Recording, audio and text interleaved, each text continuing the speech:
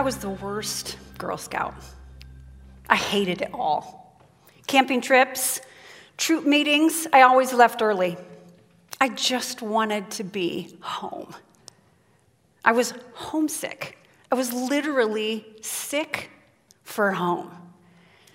I remember as a kiddo thinking that my friends' houses didn't smell right. There was just something wrong at their houses when I walked in. Now I know that they just smelled like home to my friends, just not to me. When my son William, who FYI is 24, comes home, he often says, first thing when he walks in, I love how it smells here. You know why? Because it smells like home. There are even candles now designed to smell like certain states. I just imagine sometimes Iowa's candle. Iowa in the spring. Smells like hogs, fertilizer, and dirt. Money, right? My farmer friends. So anyway, I was a homesick kind of kid. And what I've come to realize as I've lived my life, as I've gotten older and gone through a whole bunch of things, what I've come to realize is that this homesickness that I felt as a kid is never really going to go away. It's just going to change shape. There's just going to always be this low-grade ache in my soul for something just out of reach.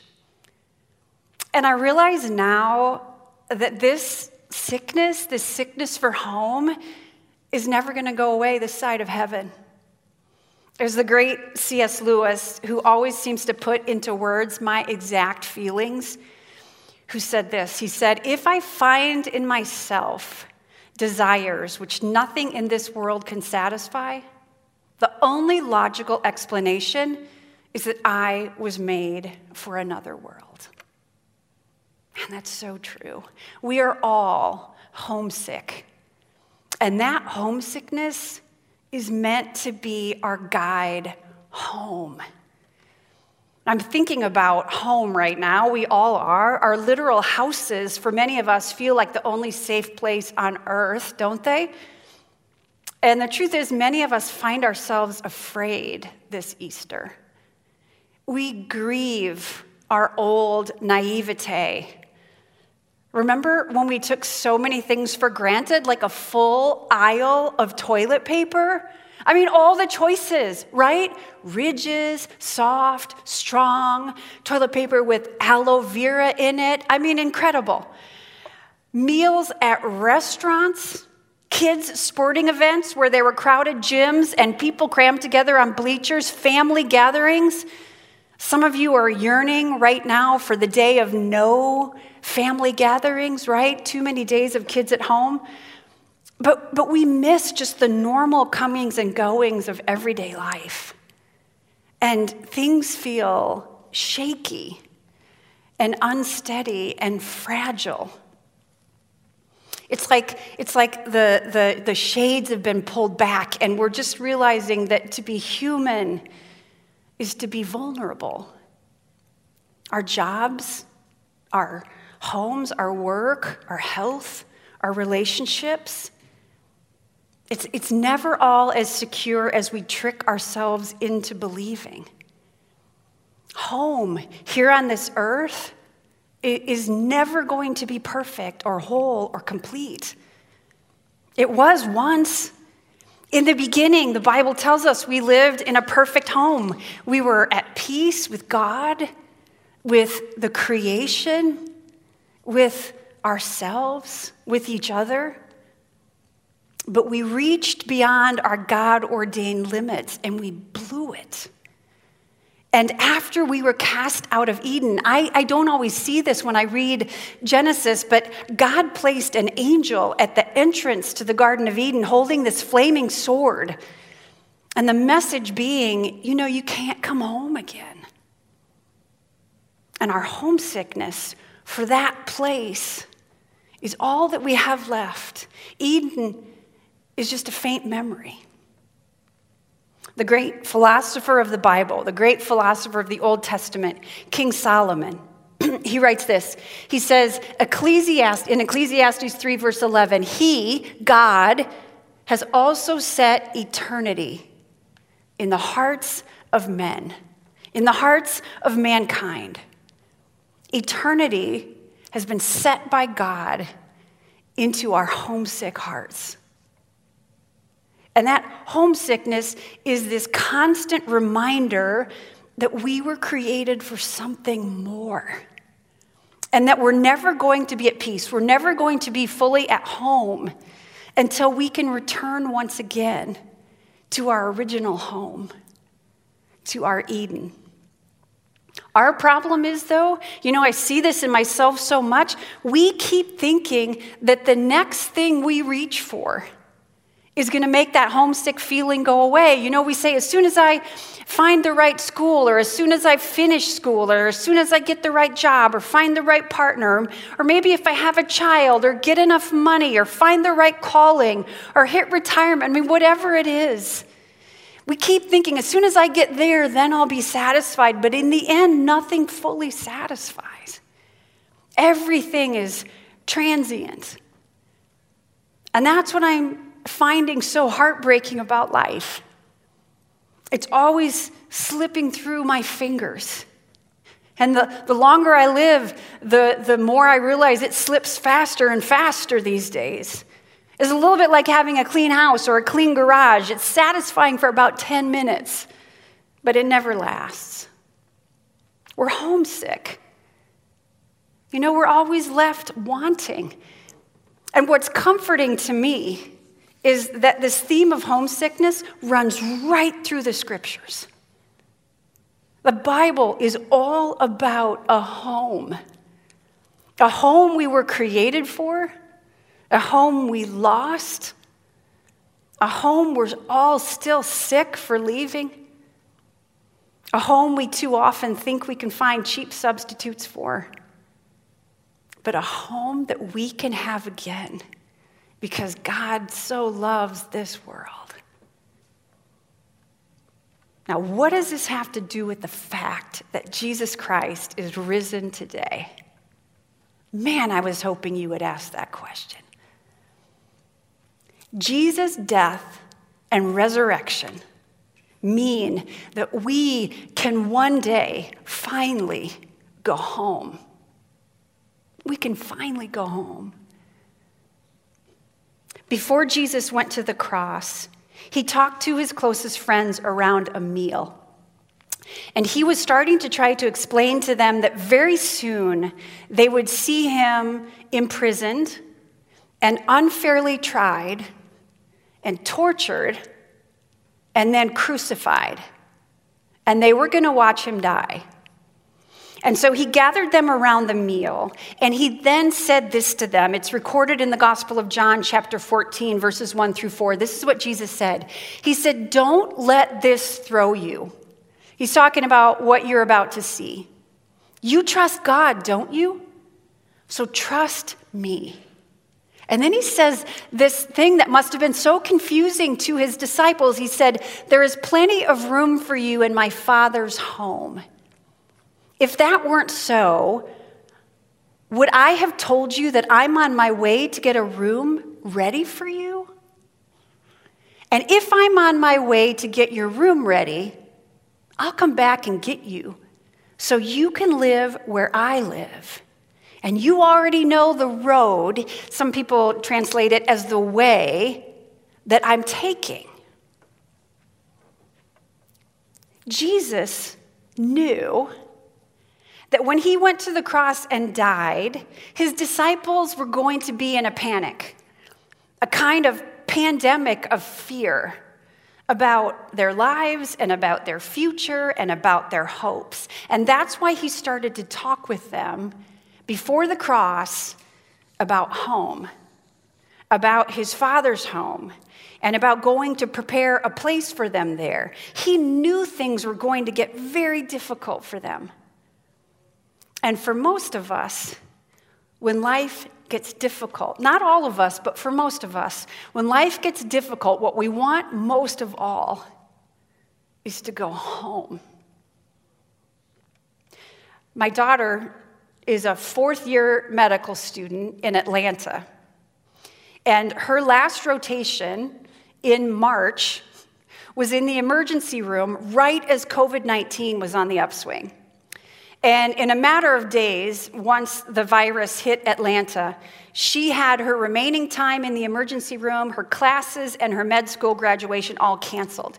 Everything was shut down for her because Atlanta was starting to be one of the new hotspots in our country for the outbreak.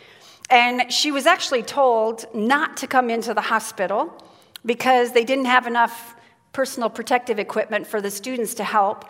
So her first instinct, in the midst of all this difficulty, once she knew she couldn't help, and after she had self-quarantined for 14 days, her first instinct was to get in her car, point its nose toward Iowa, and get home. But first she stopped in Paducah, Kentucky. I love saying that, Paducah. To spend the night and to have dinner all by herself at the Texas Roadhouse. She got one large bloomin' onion all to herself, so that's a really important part of this story. Anyway, Jesus knew, and he still knows now, that our primal human instinct when life gets tough is to turn toward home. And through the cross, he made the way home open to all of us. And through the resurrection, he now offers a promise that our homesickness will one day be cured and we can be home at last with him and with our Father. And now Jesus waits.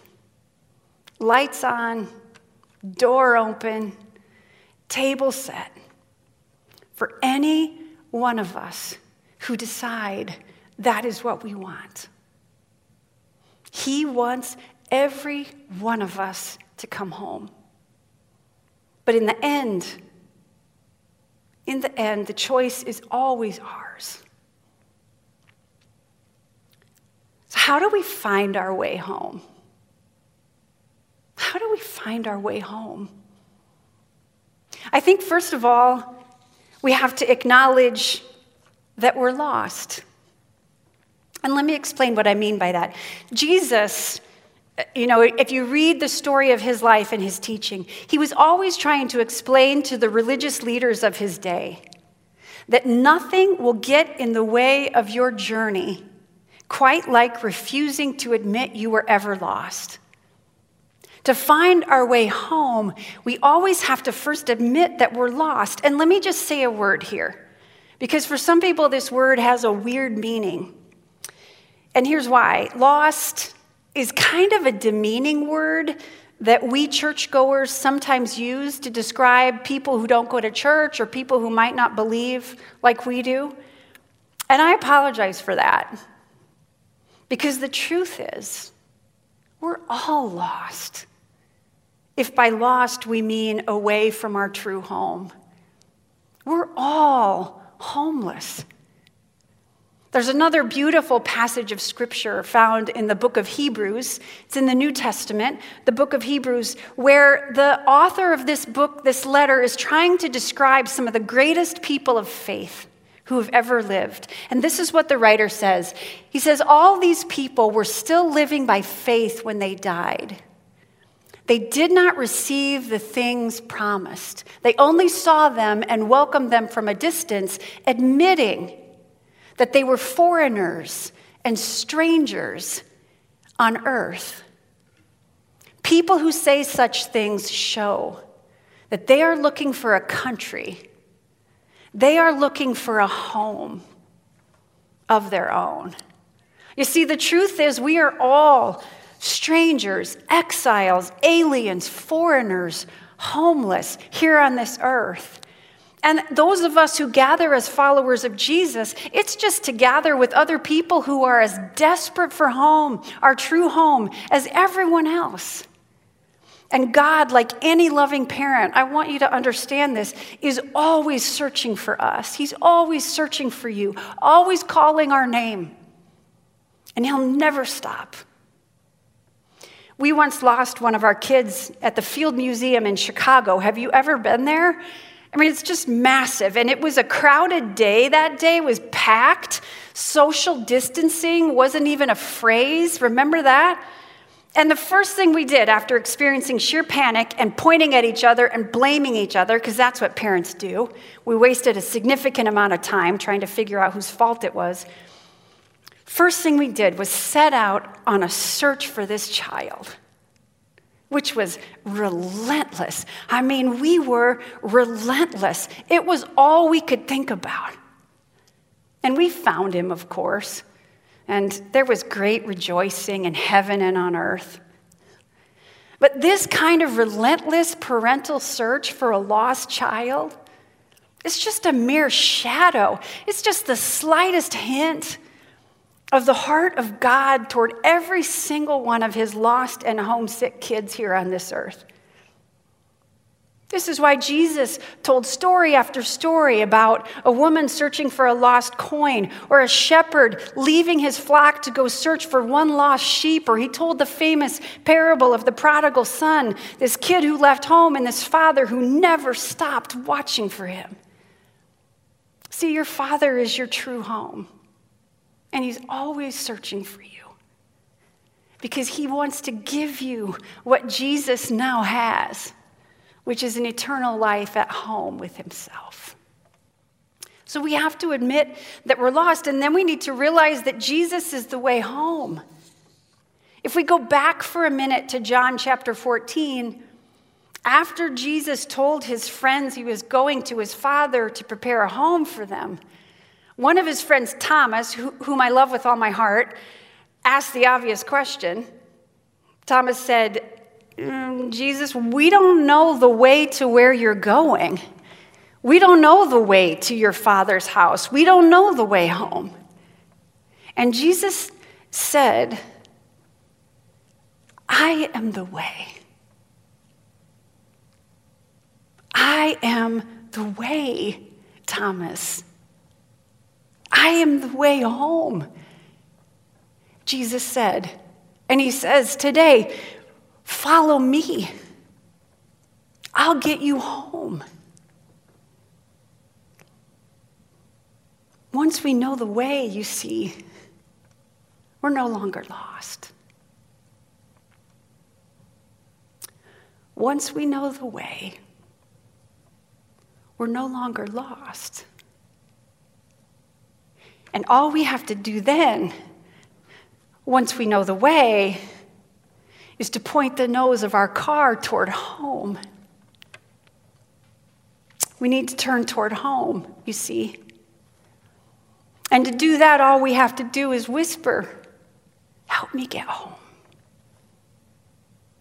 And even if for the first time ever, this morning, you hear the story that Jeff reads and you take a look at that empty tomb, even if all you do is think to yourself for the first time, maybe, that in and of itself is a whisper, help me get home.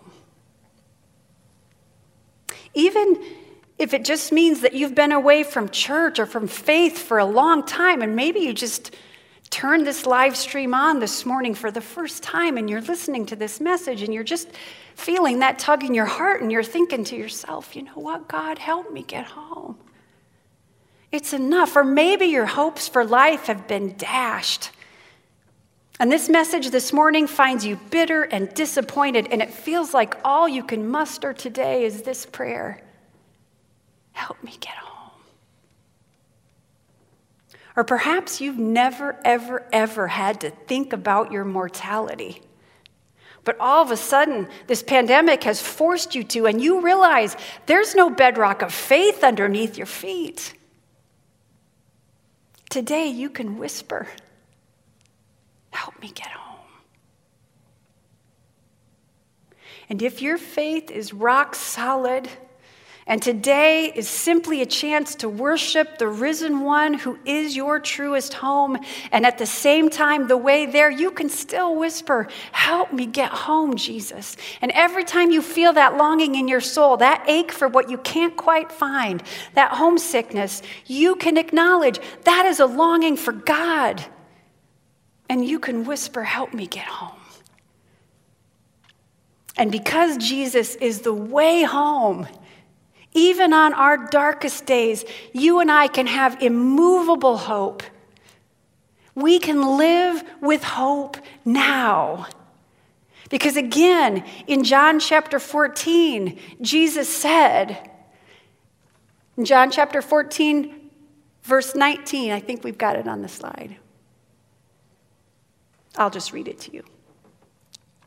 Jesus said, "Because I live, you also will live. Because I live, you also will live." Because of the resurrection of Jesus, we can live with hope now, right today, in the midst of this global pandemic, in the midst of confusion and pain, in the midst of fear and suffering. We can live with hope now because our eternal home is secure and waiting for us, and death no longer has the final word, no matter how loudly it speaks. So we can journey now, still homeless, still homesick, but as sons and daughters of our Father, not as lonely nomads wandering around and tossed to and fro by our lostness, but as deeply loved children who are simply walking each other home. Because of the empty tomb, we can face even our hardest days with unwavering hope. And let me just close with this. This is so important to me. Our eternal home is not going to be some weird eternal church service. It just isn't. There's not going to be clouds or wings or harps, okay? I'm sorry if that disappoints some of you, but I just couldn't take it.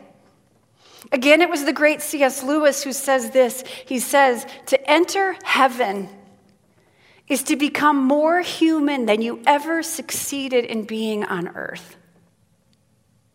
To enter heaven is to become more human than you ever succeeded in being on earth. Isn't that fabulous? At least two of the gospel writers tell stories of the risen Jesus. So this is Jesus after he came out of the tomb. The risen Jesus preparing food and eating it with his shocked and amazed friends. And I don't think this was an incidental fact. I think Jesus did this on purpose. Because I believe the risen Savior wanted all of us to know something about how our eternal lives are going to look. Jesus wants us to know that on that final day, all things will be redeemed. All things will be made new. Even, and maybe most importantly, the ordinary things of life, the things that we love, but the things that keep slipping through our fingers. Ordinary life is what's going to be redeemed. This feels really tender to me this morning. When we get home, finally home, we are going to eat and drink and laugh and sit by the fire with our friends in eternity, right next to each other. We're going to hike and work and play and laugh. We will learn and grow and sing and dance. We will even go fishing in eternity and eat the fish. Golf? Doubtful. Golf is like hell to me. I'm pretty confident. Not going to be there. Just kidding. But we will live, friends. We will really, really live. Because of Jesus, because Jesus died to conquer death, and because Jesus rose up out of that grave, because Jesus is the way, when we turn toward home, toward him, this is what is in store for us. John Eldredge sums it up for me. He says, all that we long for, we shall have. All that we long to be, we will be. And all that has hurt us so deeply will be swept away, and we will be home. Home at last. Jesus is the way home, my lost and homesick friends. So point the nose of your car toward home this morning and live with relentless hope now, because Jesus Christ is risen today. Amen and amen.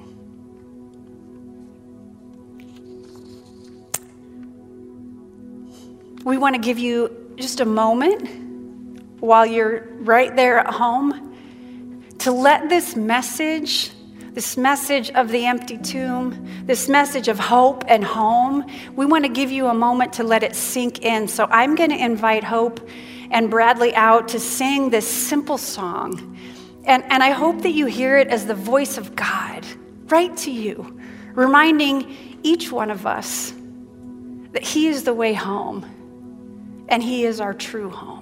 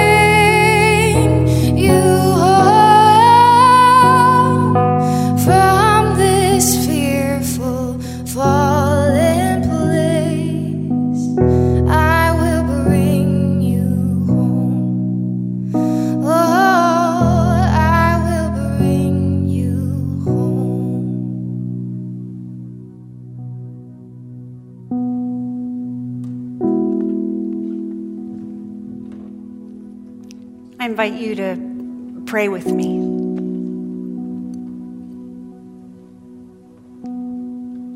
God, your message of hope and home and healing is really needed for this homesick world. This world where nothing ever satisfies fully, God, because it's not meant to. We're meant to have this hole in our heart. And that yearning, that homesickness, that restlessness was put there by you so that you could call to us, you could whisper our name. You could tell us that you love us, and you could tell us that this world was never meant to be this way, fallen and broken and full of pain and sickness and tears and sorrow. And so that you could remind us that we were created to be in perfect relationship with you and with the creation and with each other and with ourselves. And that yearning in our hearts is meant to call us home. And because we couldn't scramble our way there ourselves, you came here, God, in your love for us. And you took on the power of sin and brokenness, and you shattered it on the cross. And then you conquered the ultimate enemy, death. And you rose up out of that tomb with hope and healing in your wings. And God, your church exists now to simply share that promise. We are just homesick men and women helping other homesick people know the way home. And so, God, on this Easter day, while a world staggers in fear, may your message of hope and home reverberate. And may we live now as forgiven, eternally loved children of the King. Amen.